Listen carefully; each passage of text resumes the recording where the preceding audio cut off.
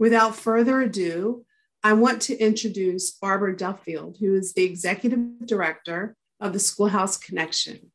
She will be discussing national trends and issues relating to homeless children from 0 all the way through 12 and how ARP should be spent, and will offer recommendations on what states can do to further a call to action. Barbara, thank you so much for being here. Please take it away. Thanks very much. It's wonderful to be here. I have many hard acts to follow, being the final speaker for this afternoon. Okay, so for those of you who are not familiar with Schoolhouse Connection, we are a national organization working to overcome homelessness through education. We do work the full spectrum of learning from birth through post-secondary education. We are engaged in federal and state policy advocacy, and we provide a tremendous amount of practical assistance to states and local communities all over the country. Lots of good information on our website for you about both the policy and the practice areas of our work. So, Joe had asked me to speak a little bit about kind of general thoughts about using ARP funds. And certainly you've heard a lot, including a wonderful advice from Ms. Cooper just recently about using ARP dollars. I wanted to step back a little bit because I know this is a diverse audience and that there are folks from K-12, from early childhood, from childcare, from homeless services, and many different arenas where it may not be kind of obvious where you may be able to shape funding or what the funding streams are that are available. So this first slide here just takes a look at the broad range of COVID relief funds that have been appropriated now 3 or 4 different times through Congress, ranging from the access to school, to early childhood, higher ed, housing assistance, technology and connectivity, nutrition issues, mental health, income support. Of course, there's lots more. And that can be a lot to navigate or think about. But really, if we could find ways to knit all of this together, we could truly end generationally the homeless of many families who are in crisis right now and many who are on the brink. So the top link there is a COVID relief navigation tool, which is essentially a fancy table that we made to help make sense of all of this in terms of what is the funding stream, what's the program called, who's eligible for it, what does it actually do, and how do I connect with it in my community? So I want to just lay that out and make that available as a resource that could be potentially helpful as you're thinking about the needs that you're seeing for young children and families who are experiencing homelessness or very close to experiencing homelessness. The other piece I want to say too is it occurred to me, we're now in implementation mode and we're like, oh yeah, there's $800 million for homeless children and youth, $122 billion, but none of that was just accidental. I read a couple of weeks ago an article at Education Week that talked about how Senator Lisa Murkowski just slipped in $800 million in ARP as if it was nothing, like easy peasy, just slipped that right in there. That's not how it happened. So just to know that the fact that there are dedicated dollars for children experiencing homelessness was a significant effort. Children and youth who are homeless were left out of the first package. So we did a survey. We asked state coordinators how many are directing their ESSER dollars, the K-12 dollars towards homeless children. 2 states said they were. We asked school district vacated rental liaisons at the local level, how are you seeing your ESSER dollars being focused specifically for students experiencing homelessness? Only 18% said yes. So armed with that information, we then went to Congress with the American Rescue Plan and said, hey, there's a gap here. You say these funds are allowable, but it's not reaching these students and these children who are so very mobile, so very hidden in their communities. And the response we got back initially from the House Democrats was, well, there's $5 billion for HUD homeless assistance. So I don't know why you're asking for this. And of course, we know that our children and youth who are experiencing homelessness often aren't eligible for HUD homeless assistance because of definitions or systems. And certainly those systems may not be focused on young children or on children at all. So just to let you know that there is a continual need for advocacy for children and youth and families experiencing homelessness, because many mainstream programs and even many programs dedicated on homelessness may not serve them. So we are grateful for the opportunity to make a difference with these funds and to use them wisely and strategically, because again, we want to be able to make the case that this investment was worth it and should be continued.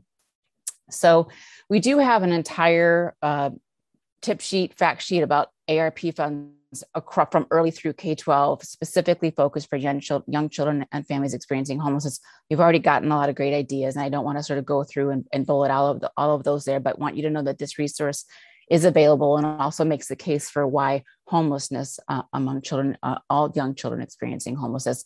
So just flagging that resource for you there. But what I wanted to do in the next couple of slides is thinking about all of these federal programs. What are some general principles as we're thinking about making the best use of these funds, whether we're talking about HUD funds or childcare, Head Start, K-12, what are just some things to think about? So I'll sort of collapse these into a couple of broad categories here, because again, depending on where you're sitting, you may not have access to or understand, but you may have your own funds within your own agencies that can still be shaped, and certainly the cross-sector, cross-agency conversations. So first and foremost, consulting with stakeholders. We did a webinar yesterday with the Richmond City Schools in Virginia, who just received what they found out was going to be their ARP allotment for specifically within that school division. And the first thing they said they were going to do is talk to the families themselves, because they're getting about 3 or 4 times more than they would typically get. So what are the families saying? The Chicago Coalition for the Homeless did the same thing, and getting parents together and talking to them. And they had maybe different ideas than other people would have thought of. They wanted a hotline. They want more specific assistance with transportation to be at any school that they could pick up, not just at their own children's school. So, we often talk about the importance of engaging parents and youth with lived experience. It's especially true when we're designing programs and thinking about how to make the most of this, and other stakeholders who may not be within our orbit. So if you're a K-12 educator, reaching out to your early childhood, your child care partners, your homeless assistance providers, and seeing what they're seeing, so that, again, we can make the most use and really have some informed ways of using and leveraging these funds. A second broad category that I think is applicable across programs is really increasing the capacity and support for employees. And again, this was mentioned too. So training and cross-training. When you get people together, they think about the Reese's peanut butter cup, the chocolate and the peanut butter together. When you get people together, you can really increase learning. So do the housing staff know about McKinney-Vento rights? Do the housing staff understand early childhood development? And again, Tracy gave great examples of some of the cross-training that's gone on across the state of Pennsylvania. And I know it's happening in other states as well. So really thinking about that. And training's continual. It's not a one-off. So thinking about, for example, do you need state modules or local modules or other customized ongoing training that can be offered? Because we know there's turnover in all of these offices, and especially on identification. In many states, we saw the identification of children experiencing homelessness drop significantly in the pandemic because of in-person learning. So making sure that continual, again, in Pennsylvania, then if the numbers are going up, that's actually a good thing, because we need to identify if we're going to serve and ultimately reduce homelessness. So having numbers of homeless children, youth be increased in early childhood and K-12 systems, I think is a good thing, because we know they're there, we're just not reaching them. So intentional about that, raising wages and salaries to ensure that our employees who might be at risk of homelessness are not experiencing homelessness. So we're really working within those systems to support that. We've heard a lot today already about the outreach specialists or system navigators or early childhood specialists to help be those nodes to connect between systems, and understanding that if it's not anyone's job, sometimes it's nobody's job. So having those designated personnel who are really focusing exclusively on this. For example, I know of some school districts where they're really taking that idea of the liaison and having a somebody at each school site, somebody who's wearing the early childhood hat to expand that capacity. It would be great if our systems were streamlined so we didn't have to navigate, because it wasn't so complex. But currently we do. So those, whether it's outreach or specializing among ages or about systems, also, again, across systems, could be a good use of funds. Generally within McKinney-Vento land, and also within Head Start and now Child Care too, there are broad mandates to remove barriers, whether it's attendance, participation, services. So just thinking about, again, if you're looking at what your needs are, what are those barriers? There's a tremendous challenge with transportation. We can't talk about universal childcare and have no way to get there. Transportation right now, major crisis in terms of bus drivers, in terms of other personnel. And so being creative and thinking about that. We're doing a lot of work at Schoolhouse Connection in terms of reaching out to communities to figure out, to see how they're planning both to use their ARP dollars and larger transportation assistance to solve that, whether it's buying vans, whether it's renting cars, whether it's hiring additional drivers, retired teachers, paying parents And we know, for example, we saw in Massachusetts, the National Guard is being employed to help with the transportation crisis. So in rural and suburban areas, also very important. We can also remove barriers. And if we think about additional service sites that may seem hard, but think about, for example, where are the motels? Can there be services located at motels? We have fewer families in shelter because of COVID. So that means families are not in shelter. That means they're elsewhere. They're staying with other people temporarily. Then maybe that there are other service sites that need to be set up in order to make it easier for families to access programs and services for their young children and for themselves. And again, more services on staff, including medical staff, because we know, again, that screenings and vaccinations are very critical, particularly in COVID-19. And so really thinking broadly about those kind of co-locating services. I mentioned broadly about the need to reach more children and families. We are not identifying all the children and youth and families who are experiencing homelessness, and lots of different ways to look at those enrollment barriers, including making sure that we're asking about it sensitively in multiple languages. With the crisis in Afghanistan, we've just had all of our materials, or many of our materials, are being translated into Farsi and other languages spoken in Afghanistan, because we can expect that we'll be seeing more of those families who are experiencing homelessness. So thinking about the multiple languages and how we're getting that information out and how we're asking in a sensitive way. We also have seen with some of our different McKinney-Vento programs and Head Start programs, knowing that the eviction crisis is already there, are we talking to eviction courts and legal aid about reaching those families? Eviction is a public record, and how we go about coordinating that can be we want to be sensitive and confidential about that, but it's a great way to get information to reach more families in need. And making sure that we're doing our outreach, again, informed by people with lived experience who can design and conduct outreach in a way that we might not think of. I won't read all of the other pieces there. The last piece I want to talk about too, though, is something that we're working on with the Head Start community, and that is creating an app. On the next slide, a little bit, a Head Start referral app. So Tracy knows about this and has brought this information to the other Head Start collaboration directors. And in fact, I think there are 3 different counties in Pennsylvania in which this is being piloted. But essentially, this is a way to facilitate the enrollment of children who are experiencing homelessness in Head Start and early Head Start programs.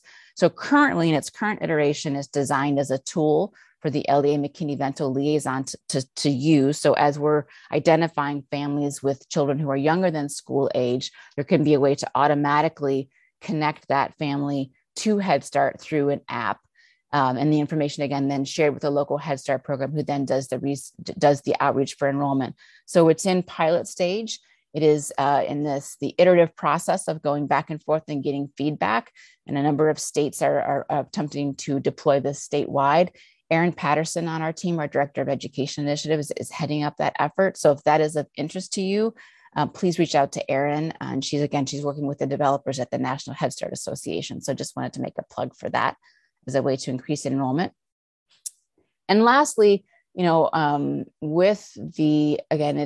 have longer with the American Rescue Plan Homeless Children and Youth Funds than with some other funds in terms of when they can be spent by. It's actually January 2024, and in some cases could be 2025, depending on the state. So we do have a longer window, and really thinking strategically in terms of the impact. And although it may not seem particularly sexy to do to invest our funds in needs assessment, it actually could be the best way to think about using the funds long term. So reserving some funds up front to do a needs assessment so that there can be a better long-term investment, whether that's at the state level or the local level. And certainly at Schoolhouse Connection, we're involved in a number of states and districts who are wanting to conduct those needs assessments with their ARP funds to make sure that they are used to meet needs that may not have been identified to date. Thinking about the quantitative and qualitative data in real time to make the case to policymakers and philanthropists that these funding levels should be sustained. The Department of Ed did reserve $1 million to do an evaluation of the K-12 funding, but we need real-time information. How many more school districts are we reaching? How many more young children who are experiencing homelessness are being served by Head Start? What is the quality of the services that are being provided? How did it make a difference in their lives? So thinking about that way in real time as these funds are being rolled out. And also looking to our partners who may be better positioned to privately sustain or staff when ARP runs out. So for example, I was talking to a school division who was thinking about a housing navigator, and realizing that if that position was contracted out through a community-based organization, they would be better able to sustain it moving forward. That's just one example. And can think about your early childhood partners and whether a subcontracting with an early childhood partner might be a better way to sustain. And of course, the new collaborations. We have a blog on our website right now from Earl Edwards to a PhD at UCLA about specific intentional outreach to collaborate with Black community-based organizations, and really working with Black community organizations to help improve identification among Black children and youth who are experiencing homelessness. So looking at this as an opportunity to expand young people and families, young parents, young children who may have been left out through our traditional programs. Again, we want to continue to advocate for the prioritization of young children within all of emergency rental assistance, the HUD programs, et cetera, where there may be a tendency to overlook this population and to use more limited resources. And lastly, and this is something I've been thinking about a lot as we think about emergency rent relief and how do we prevent eviction, and the role of early childhood and the role of schools in addressing the comprehensive needs of children and families who are homeless, is really thinking about where's the middleman. If there's a middleman there, and sometimes it's the COC, sometimes it's not. I don't mean to dump on the COCs, but if there's a structure that's getting in the way, how can you go around it?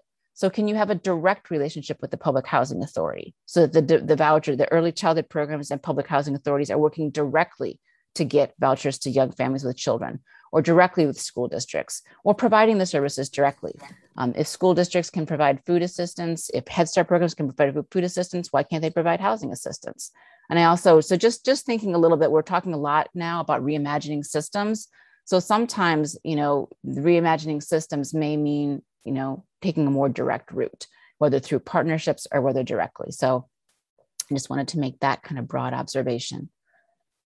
Considerations, and this is again, thinking, what are the specific needs? We need to have stakeholder feedback to understand, use the most restrictive funding sources first, followed by more flexible funds. So again, just within the K-12 world, it might look like Title I's more restrictive, then McKinney-Vento, then ARP, which is more flexible. And that may look different depending on where as you're putting, braiding funds together, but just thinking about that as a general operating, and then thinking big and thinking future. We have now yet another campaign around ending homelessness, House America. And if you've been doing this for decades, as I have, you start to get a little bit like, I've heard this before. And if we're saying the same things, we're probably going to get the same results. So we're not going to reduce adult homelessness. We're not going to reduce youth homelessness. And we really need to go upstream. And that's talking about young children. That's talking about families with young children, young parents with young children. So thinking about through that lens in terms of long-term prevention, not just short-term relief. Again, was mentioned earlier a little bit about the federal policy update. I won't go into all the specifics here, but do want to say there's a lot on the table right now in Congress, a lot that's writing on all of this, and just wanted to note some of the specific things around young children experiencing homelessness within universal pre-K, within the childcare provisions that are being debated in the House. And again, really hope this stays in there, particularly because for the first time, we actually would have a requirement for transportation, age-appropriate transportation for homeless children in foster care. So there's a link there, more information at the bottom of the page there. And then don't want to neglect state policy. Federal protections are great, but state policy is really critical as well. So wanted to point your attention to a document that we have that summarizes some of the state laws, regulations, and protections, both for pre-K and for childcare. And lastly, leave you with some additional resources there, including if you're not familiar with some of the how to connect to your local programs, a directory for reaching your state and local contacts, at least within the K system, again, as a bridge to younger children experiencing homelessness. And very lastly, commercial advertisement for our youth scholarship program. Deadline is October 15th, coming right up. This is a program for youth who have experienced homelessness and are going on to higher education. And just wanted to let everybody know about it in case that's a population that you're also serving. With that, I will wrap up and turn back over to Roz. Barbara, thank you. That was a brilliant way for us to end. I apologize for compressing your time. It was time well spent. You gave us links. We will visit your webpage, and I see it dropped in the chat, and it's also included in your presentation, which we will get out to everyone. I just want to thank you so much for being here today.